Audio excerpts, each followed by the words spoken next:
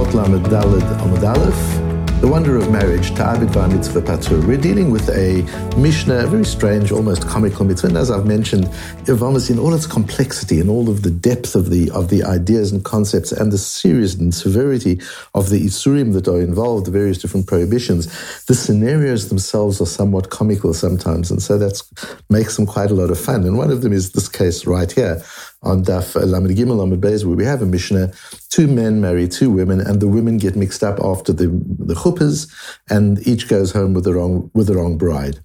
And of course, that's a serious case of Eshet Ish. They'll end up living with with a woman to whom they're not married.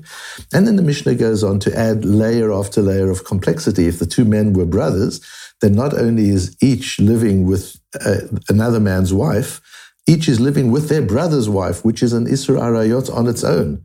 And if they were sisters, the Mishnah says, then on top of the problem of a married woman, an Eshet Ish, and a wife of a brother, there's also Isha El Achotah. She is also my wife's sister. So that's another layer of arayot, of prohibited relationship. V'mayu nidot, and if they were nidot at the time, they were in nida, then there's an additional prohibition of nida that takes place at that particular place. So they're in a lot of trouble. They're committing a lot of different averot. And these averot seem to layer one on top of the other, although we've been discussing the principle of ein isur halal isur, that one prohibition doesn't fall upon and land on top of another prohibitions we've discussed in the last couple of days. But in this particular case, because this is an Isur Kolel and an Isur Mosif and an Isur Batachat, if you look at all these different cases, they entail the three exceptions to Ein Isur Halal Isur.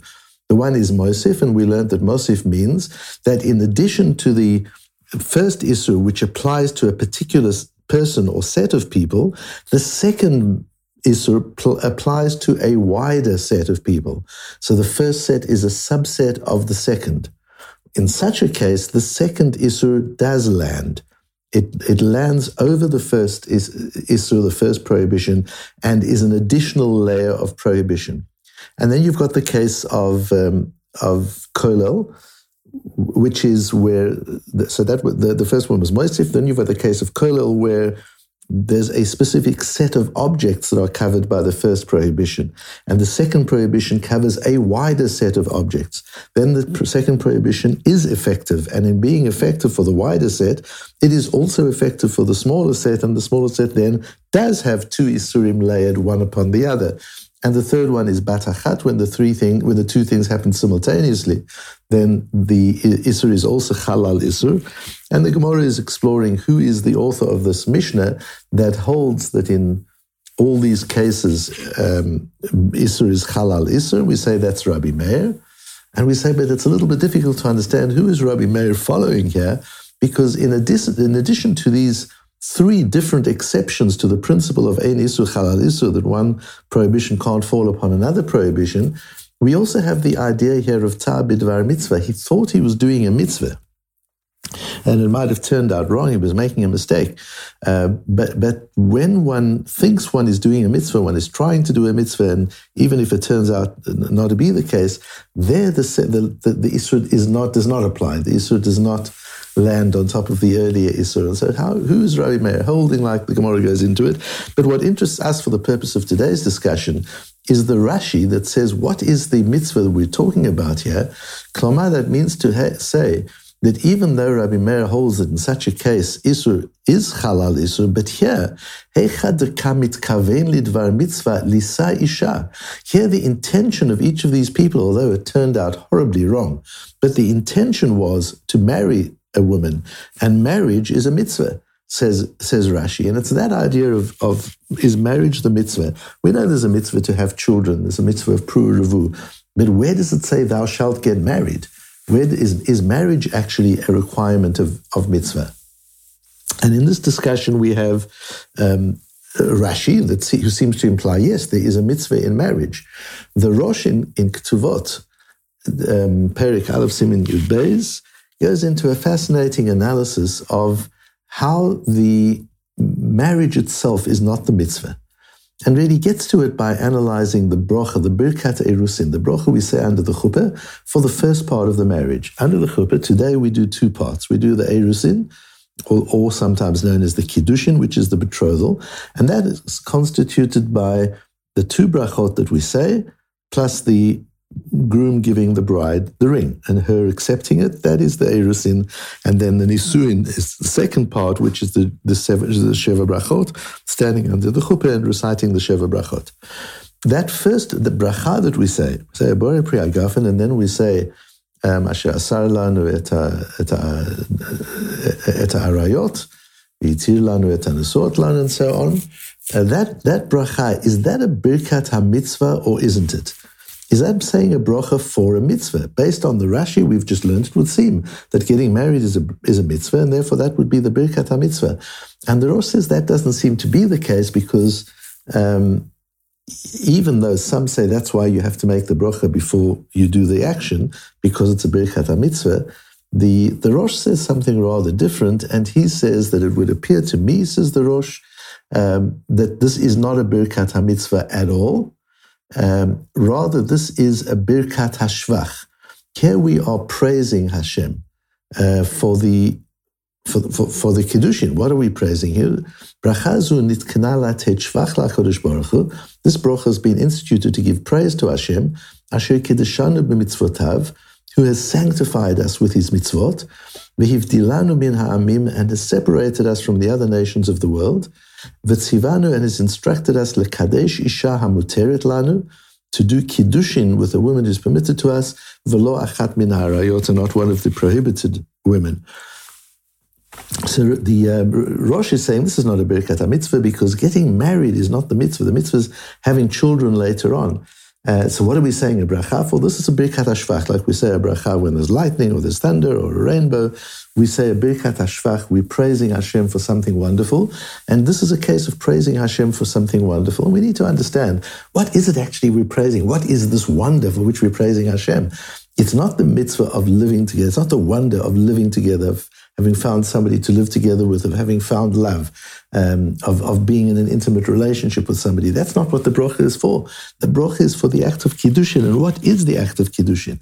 And Tosfos tells us on Daf Gimel of Kiddushin that the word Kiddushin means dedication. It means exclusivity.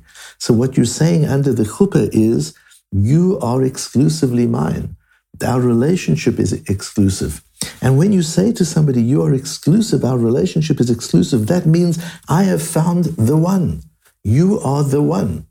And if you think about that for a moment and you say, well, what chance is there that I've really found the one? There are 3.5 billion women in the world. How am I so sure? How is it even feasibly, statistically possible that I have found the one? That is the miracle of Kiddushin.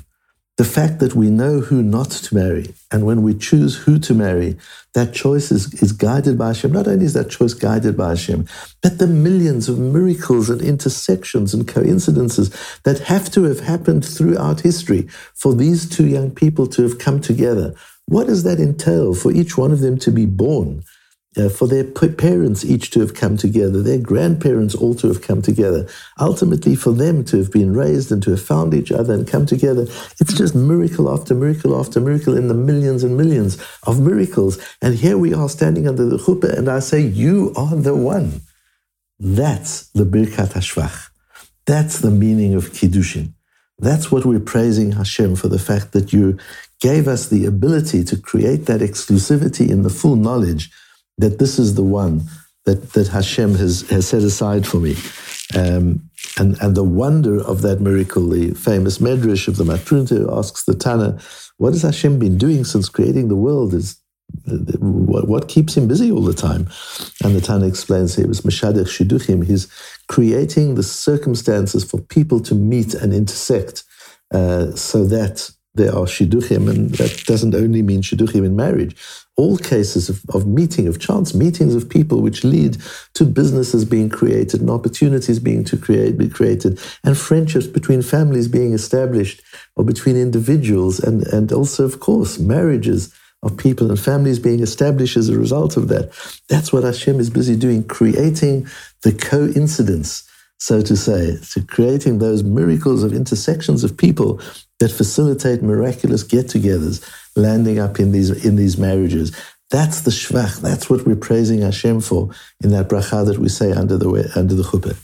What then about Rashi? Rashi says that marriage is the mitzvah, implying then, does that mean that the bracha that we say under the chuppah is in fact a birkat ha-mitzvah, it's a bracha for the mitzvah? And according to the Rosh, if it's not a birkat ha-mitzvah, it's a birkat ha-shvach, why don't we say it after the event? And yes, the Rosh gives a reason a little earlier, because the woman still has the right not to accept it, so you might make the bracha and then she won't agree to it. But if it's a birkat ha-shvach, is that so serious? Why would the bracha not be made afterwards if it's a birkat ha-shvach? We see in the Ran on the same piece of Gemara takes a slightly different approach there, and he says, "Devadai ein bracha zu birkat ha-mitzvah mamash." This is a birkat ha-mitzvah, but not a birkat ha-mitzvah mamash. This is a unique situation where we have a mitzvah, we have a bracha which falls somewhere in between. It isn't fully a birkat ha-mitzvah. Why not? Because she'i efshar levarech kefi ma shera'ui birkat ha-mitzvah she'en levarech b'shat kedushin asher kedishanu b'mitzvah tzivanu la kedushin mishum de'en mevarchin al mitzvah she'en asiyata gemar melachta. This is not the end of the action. This is a long drawn out action. It starts with the Eirusim, and then there's the Nisuyin, and then there's the couple actually living together, and then ultimately having children with Pru Revu. It's a long mitzvah that starts with action and is followed by chain actions until it finally there is a kiyum, there is a fulfillment of the mitzvah. And so you can't really say a birkat mitzvah for an action which is not the totality of the mitzvah. It's only the initiation of the mitzvah. And so this is something which is partially a birkat ha-mitzvah, which is why we say it before the Eirusin, because you are initiating the mitzvah now. But since you're not completing the mitzvah now, this is not a full birkat ha-mitzvah, it is also a birkat ha-shvach, so it's rather a hybrid of both of them. So when Rashi says that this is the mitzvah is this is a dvar mitzvah to marry the woman. That's correct, it's a dvar mitzvah. That doesn't mean that this is a total mitzvah all on its own. No, it's the initiation, it's the beginning of a mitzvah, which is going to continue over a period of time, but still it is called a maaseh mitzvah. And so if you look at this, it's also quite interesting to see the development of understanding of the idea. Rashi, the Rosh, and the Ram are not giving three different ideas. Rashi uses a phrase, marrying a woman, which is a maaseh mitzvah. The Rosh says it's not really, that isn't the mitzvah. Explains the Ran that the Rosh is not suggesting that there is no mitzvah at all in it. It's just not a complete mitzvah. And therefore the bracha also is not a complete birkat ha-mitzvah. But it's very much so also a birkat ha-shvach, because so excited are we and so in awe are we of the wonder of marriage, of the capacity of two individuals to find each other and to connect with each other in the way that a marriage requires, and to create that exclusive relationship of true kedusha. That is so wondrous that we praise Hashem for it and thank Him for it.